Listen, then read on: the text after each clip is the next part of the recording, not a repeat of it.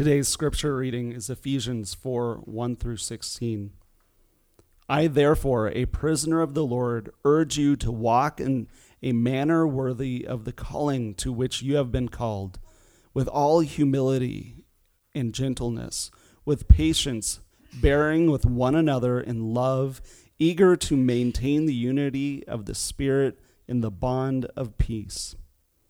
There is one body and one Spirit, just as you were called to the one hope that belongs to your call, one Lord, one faith, one baptism, one God, and one Father of all, who is over all and through all and in all. But grace was given to each one of us according to the measure of Christ's gift.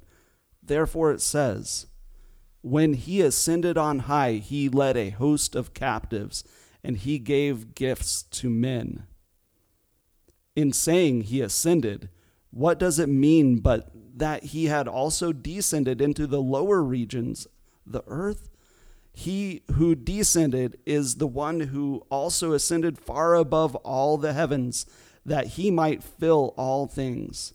And he gave the apostles, the prophets, the evangelists, the shepherds, and teachers to equip the saints for the work of the ministry, for building up the body of Christ, until we all attain to the unity of faith and the knowledge of the Son of God, to mature manhood, to the measure of the stature of the fullness of Christ, so that we may no longer be children, tossed to and fro by the waves and carried about by every wind of doctrine, by human cunning, by craftiness and deceitful schemes. Rather, speaking the truth in love, we are to grow up in every way into him who is the head, into Christ, for whom the whole body, joined and held together by every joint with which it is equipped, when each part is working properly, makes the body grow so that it builds itself up in love. The grass withers and the flower fades, but the word of the Lord stands forever. Thanks be to God.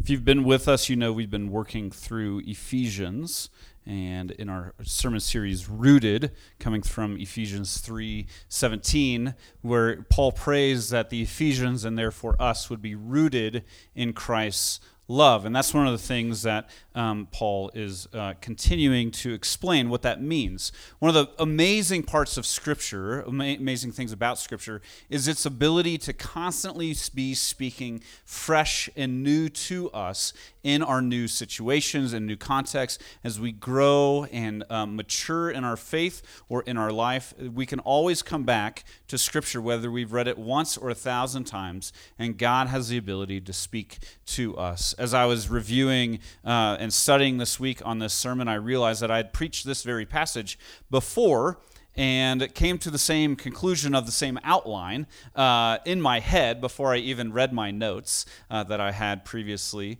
But it still speaks fresh. It still speaks new to who we are in this place, even several years after we've preached it before. That's one of the amazing things that God has the ability to do in our own lives, is to be able to speak fresh and new no matter what our circumstances are, no matter what we're facing, no matter where we are in our lives. Paul makes a shift here in our passage when he says therefore. Whenever you see a therefore, you kind of have to ask, what is it there for? And so Paul is shifting from this grand theology that he's explained throughout the first 3 chapters of Ephesians, explaining who God is, what he has done in Christ, how Christ has broken down the dividing wall between Jews and Gentiles, people who are naturally have a natural animosity towards one another, and he's creating a new community in him. Christ himself is our peace. And Paul shifts from that point to talk about what does this mean in the nitty-gritty of our everyday life. This is a transition part in the letter of Ephesians, and it really frames the whole rest of the letter. What is our relationship with God through Christ? What does it look like for us to be a part of this new community? How does that affect our everydayness in how we live? Because faith is not merely an intellectual assent. It's not just knowing things about God. It's something that is lived out in our everyday. It has everyday implications to it. One of the things that I try to do every day, but this last week I was actually able to do it, is to get out and walk in the morning. Walking is one of the most basic things that we can do in our lives. It's still a factor in real estate. You'll see a walkability score, and so you know how far you would have to walk to go to get groceries or to meet people. How big is the community? But walking is not natural to us. We usually like to jump in our cars and run up to the store. We like to move more than 3 miles an hour in our lives. Slowing down and walking is very challenging for us, even though it is the natural pace by which we live our lives. It's actually one of the healthiest things we can do as well. By moving our bodies, both sides of our bodies, our brain is able to speak to each side of it. The right and the left side of the brain is able to communicate, to work out the stress, the anxiety that we have in our lives. It increases our mood. It helps us to sleep better. It strengthens our joints. We have more energy as we age. Walking is like the best thing that we can possibly do to ensure that we don't fall. And falling is one of the worst things that can happen to you as you age as well. Only 10 minutes a day it takes to get out and walk, and for you to reap all of these benefits of walking in our lives. But more than that, walking humanizes a place. It creates scale. You know where things are. It creates a memory in your own mind. It puts you into a community in which you live. When I got Haley in Chicago, I began to take her out on very simple, easy walks around the neighborhood, and I suddenly began to know my neighbors. I was able to get to know them. I knew where this store was, or how far it was to the grocery store, or where the kids played in the afternoon, or the other dogs that I didn't want her to interact with, where the busy streets were, how far it was to the park. Most of the neighbors we've met here in this neighborhood, we've met on walks, and I met a new one just this week, a new family that's moving into our neighborhood. Walking humanizes a place. Walking is living in a place. And here in our passage, Paul urges the Ephesians to walk in a manner worthy of the calling by which you have been called. This it gives walking a destination. It gives it a purpose. It invites us into a bigger life. Calling in Latin, the word that they would have used is vocare, which is where we get our word vocation. Vocation is not a job. Jobs have a task to them. Jobs can start and end. When you finish something up, maybe that job is done. Maybe you move on to something else. But a vocation is a way of life. Vocation is a relational word. Vocation speaks to how God has created us intimately in our being. This calling to which you have been called are the two same words in the Greek that Paul uses. Ecclesia is where we get our English word church. But it doesn't have religious undertones to it naturally. It's just an everyday word for everyday life. It's being a congregation. It's being a people. It's being an assembly gathered together. It's not an aggregation of like marbles sitting in a bag and they're all still separate, but it's all of us coming together and becoming one body. This was the word that was used for birthday parties or retirement parties or just people coming together in assembly, listening to something. They were known as the ecclesia. We are known as the ecclesia because Paul reminds us reminds the Ephesians that when we find the fullness of our lives is when we are gathered together, when we are in community and brought together especially because of the grace that Christ has worked in our lives. This calling, this coming together as God's assembly, Paul says, serves to increase our unity allows us to embrace our diversity, and leads to our maturity. This calling, coming together as God's people, serves to increase our unity, our diversity, and our maturity. Those are the three things that we're going to look at this morning. Let's look at unity. If you'd read with me, look again at verses 1 through 6. Paul writes, I, therefore, a prisoner of the Lord, urge you to walk in a manner worthy of the calling to which you have been called, with all humility and gentleness, with patience, bearing with one another in love, eager to maintain the unity of the Spirit in the bond of peace. There is one body and one Spirit, just as you were called to the one hope that belongs to your call, one Lord, one faith, one baptism, one God and Father of all, who is over all and through all and in all. This unity is what we find in our life. This is a metaphor for our lives. This walk word that Paul says, this is the only imperative in our passage in the Greek. All the others are just prepositions, just hanging on to this one word. And in fact, this is only the second imperative that we've received, that Paul has given us in all of Ephesians. The first one was remember in chapter 2. I think a lot of times we think of the church and Christ and Paul giving us imperatives. This is the command of how you should live your life. But it's actually not that. He doesn't give those to us. It's simple. It's remember. It's walk. It's live. These are the places in which it is lived out.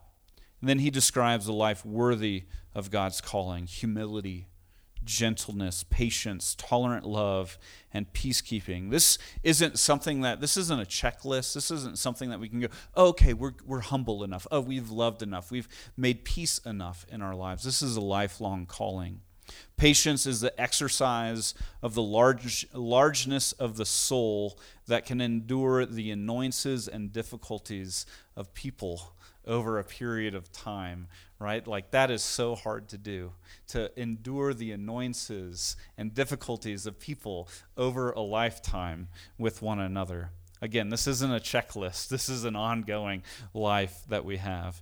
Paul says you make every effort. There's an eagerness to it. We seek it out. It's not something that we passively wait for, but we endure people. We are patient and loving with them. We are humble in our interactions with them because of the life that we have been given, and we seek those opportunities out. Love is other-focused. It's always costly, and again, it's hard to measure. When have you loved enough? Paul, I think, would ask us. I don't know that we could ever answer, we've loved enough. This unity that Paul tells us we have is based on the oneness of God. In this passage, we see 7 times Paul uses the word one, and he has it in 3 sets. Paul was a good, very well-educated Jew, very high up in the religious system of the day. This is a Hebraism to speak of the completeness, 7s, 1s. All of this is talking to the wholeness, the completeness of who God is. There's 3 sets. There's the body, spirit, and hope. There's Lord, faith, and baptism. There's one God and Father of all, who is over all and through all and in all. There's a completeness to who God is and who we are in this unity. Paul bases this on the Trinity. The Trinity is one of the more challenging at times doctrines that we have as the church. It speaks to how God is one, and yet he is 3 persons, Father, Son, and Holy Spirit. We end most of our prayers here, Father, Son, and Holy Spirit. And it's how God manifests himself. In almost every single passage that we've taken out of Paul, he refers to God the Father, God the Spirit, and God the Son, and how they are working together as one. So incredibly challenging doctrine to understand. And there's no analogy for it that works. And so I'm not going to give you one, but there is an image. Other people have done it. Actually, one of the assistant pastors that I work for was like, yeah, there's no way to explain this, but I'm going to do it.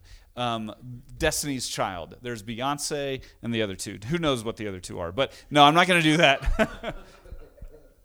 One of the great words that the ancient church fathers have used for this is perichoresis. It's kind of just a big Greek word. that means to go around. And it was used to speak of how the persons of the Trinity kind of circulated around one another. This is commonly used to talk about dancing. And as people dance together, as their bodies begin to move in one spirit, one wholeness together, they become one. And that's one of the ways in which we understand the Trinity. You cannot separate God. It cannot be separated. It's like a diamond. Diamond comes from the Greek word atomos, which means unbreakable. But when the expert carver carves it, you see the multifacetedness of it, and that's the beauty in it, all these different ways in which the light is reflected. God reflects his beauty in this unbreakable being that dances around and shimmers like a diamond. One of the things that we have to remember at the table, is that relationships are sacred. Who we are and how God is bringing us together matters. We don't bet relationships.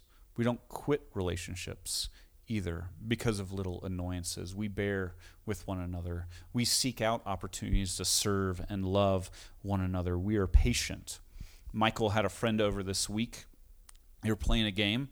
He made a casual bet of his very brand new Chicago Cubs hat, and he was winning the game at the time that he made the bet.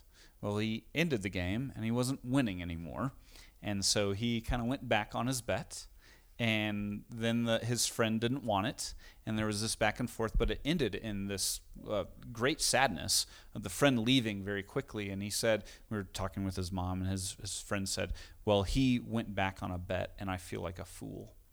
Trust was broken there. And what we talked about with Michael afterward was, you weren't betting the hat. You were betting the friendship. We don't bet friendships in our house. We don't bet friendships in our church. Because relationships are sacred. The church, the table, reflects the very unity of God. Social media wants to divide us up into the same groups. But here in the church, we can see that we are different.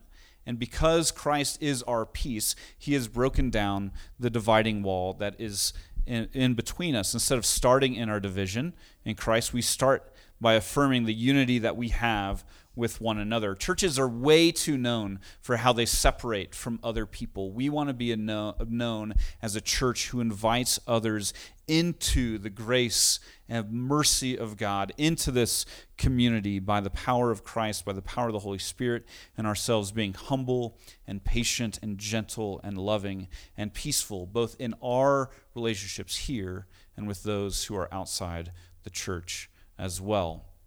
We start from a place of unity. But Paul also talks about our diversity that we have in Christ. Look at verses 7 through 12. He writes, "But grace was given to each one of us according to the measure of Christ's gift. Therefore it says, when he ascended on high, he led a host of captives, and he gave gifts to men. In saying he ascended, what does it mean but that he had also descended into the lower regions, the earth? He who descended is the one who also ascended far above all the heavens, that he might fill all things. And he gave the apostles, the prophets, the evangelists, the shepherds, and the teachers to equip the saints for all the work of ministry, to build up the body of Christ." It is amusing to me that as soon as Paul has been talking throughout Ephesians how we have been divided, how Jews and Gentiles are now coming together in one, and he's just explained this unity that we have in Christ, then he goes, oh yeah, but we're also diverse. We are different from one another. And so it's very humorous to me that he then jumps into diversity. But it's not diversity that's based on our outward appearances. It's diversity based on the gifts that God has given us in Christ. It's what God has done inside of us to give us gifts, to be able to build up the body of Christ, to be able to maintain the unity that we have in Christ. We all have a role to play. Paul immediately quotes Psalm 68:18, which the whole psalm is about a conquering king who has come and thrown down his foes, who has ruled over his enemy, and now he's returning to his throne. And so there's all this language of ascending and descending and all of what it means, but it is a picture of Christ, a king who has come to conquer his foes. The foe is death. And Christ has conquered that in his resurrection, in his death and resurrection. And in doing so, he then ascended back into heaven to rule and reign over all things, over all the earth. And in doing that, he gives gifts, the spoils, the plunder that he has to his people to maintain the gift of unity that we have. Spiritual gifts can often be kind of a touchy topic. There's a lot of lists out there. There's about 40 some odd gifts listed. There's no list is complete, let alone this one. This only lists about 5 gifts that we've been given. And even the gifts that we have are not complete as well. So there's a lot of gifts. There's a lot of understanding of what gifts are and how we receive them. Paul here names some ways in which we function as the body of Christ to maintain that unity. We're apostles, we're prophets, evangelists, shepherds, and teachers.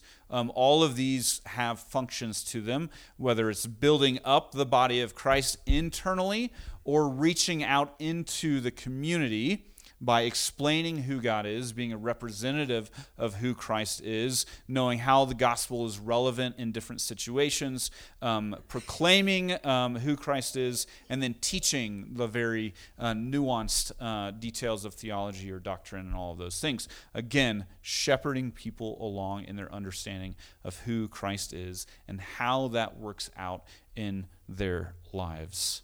The purpose of equipping God's people unto the work of service so that the body of Christ may be maintained in its unity. These are why we've been given a gift. In 1972, a crack commando unit was sent to a prison by a military court for a crime they didn't commit. These men promptly escaped from a maximum security stockade to the Los Angeles underground. Today, still wanted by the government, they survive as soldiers of fortune. If you have a problem, if no one else can help, and if you can find them, maybe you can hire the A-team. The A-team. There is no plan B, right? They're a team. They work together.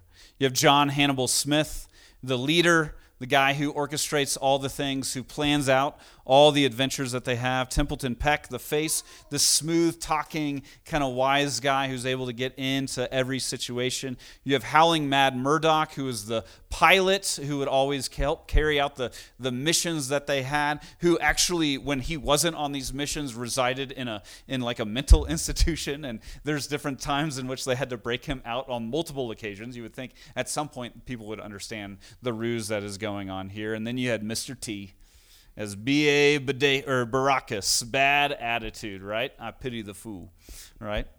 There's this amazing, and he is the strong man. He's the one who got the dirty work done. They each had a role to play, and they built one another up. There's this fantastic scene where Mr. T, B.A. Baracus' mom is in trouble. She's going to get kicked out of her house in Chicago, of all places. And so Mr. T's character is scared of flying, but he's like, we're flying. That's where we're going. They're like, okay. He passes out on the flight immediately. That's the shtick that he has. But when they get there, they pose him as the leader of the A-team. And each one of them takes a step back so that he can be seen as the leader in front of his mom, as someone who's important, as someone who's made it, as someone who is able to serve the team best. And as they're talking through, they're like, B.A., I think you said you were going to do this. Oh, yeah, that's a good idea. Oh, and B.A., I think you said we were going to do this. Yeah, that's exactly what we're going to do. And then they say, as the two lines that they always have, you're on the jazz now, and I love it when a plan comes together. I love it when a plan comes together. There is no plan B.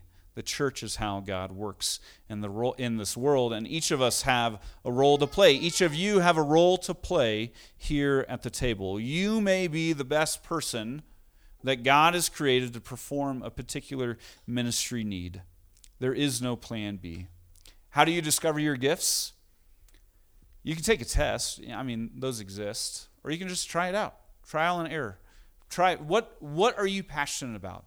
What do you love doing? What gets you excited in serving the church and the world? Sometimes we have to perform tasks when there's no one else to do them, but most of the time, our gifts line up with how God has created us. Frederick Buechner is a theologian who said, the place God calls you is to the place where your deep gladness and the world's deep hunger meet. The place God calls you is the place where your deep gladness and the world's deep hunger meets. What do you love? What do you want to do? That's probably how God has created you, to serve him and to serve his people.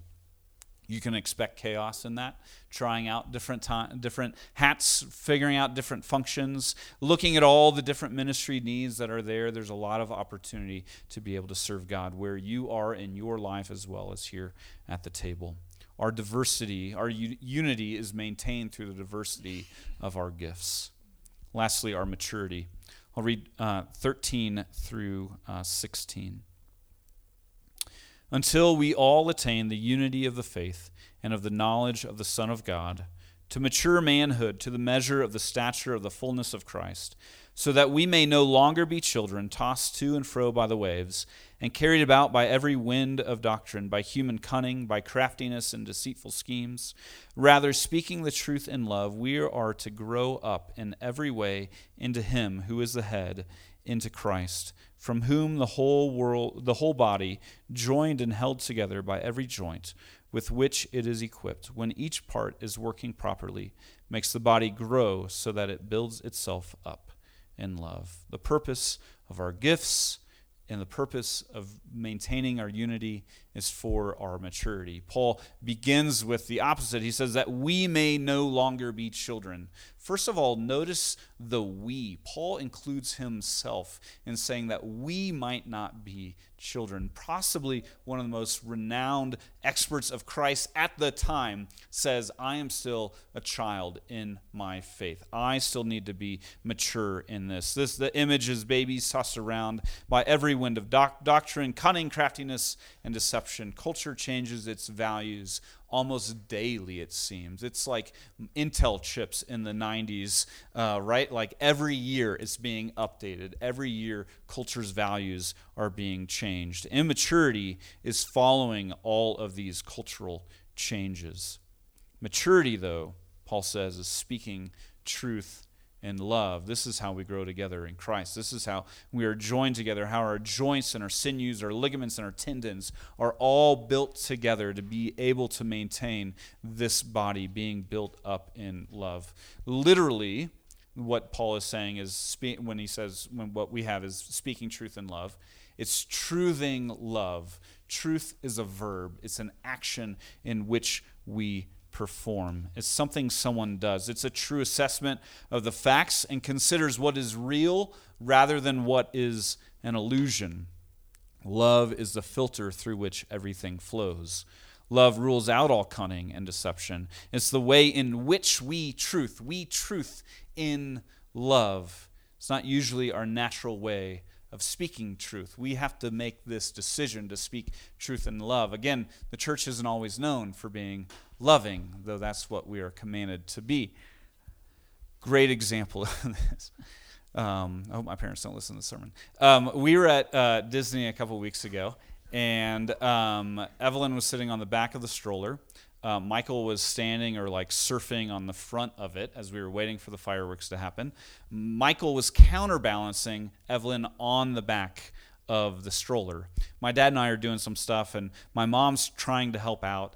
And so she says, we tell Michael, don't move, stop surfing, just be still. And he's not. So my mom goes to grab Michael to pull him off of the stroller. The stroller tips. Evelyn screams and cries because she's scared for her life.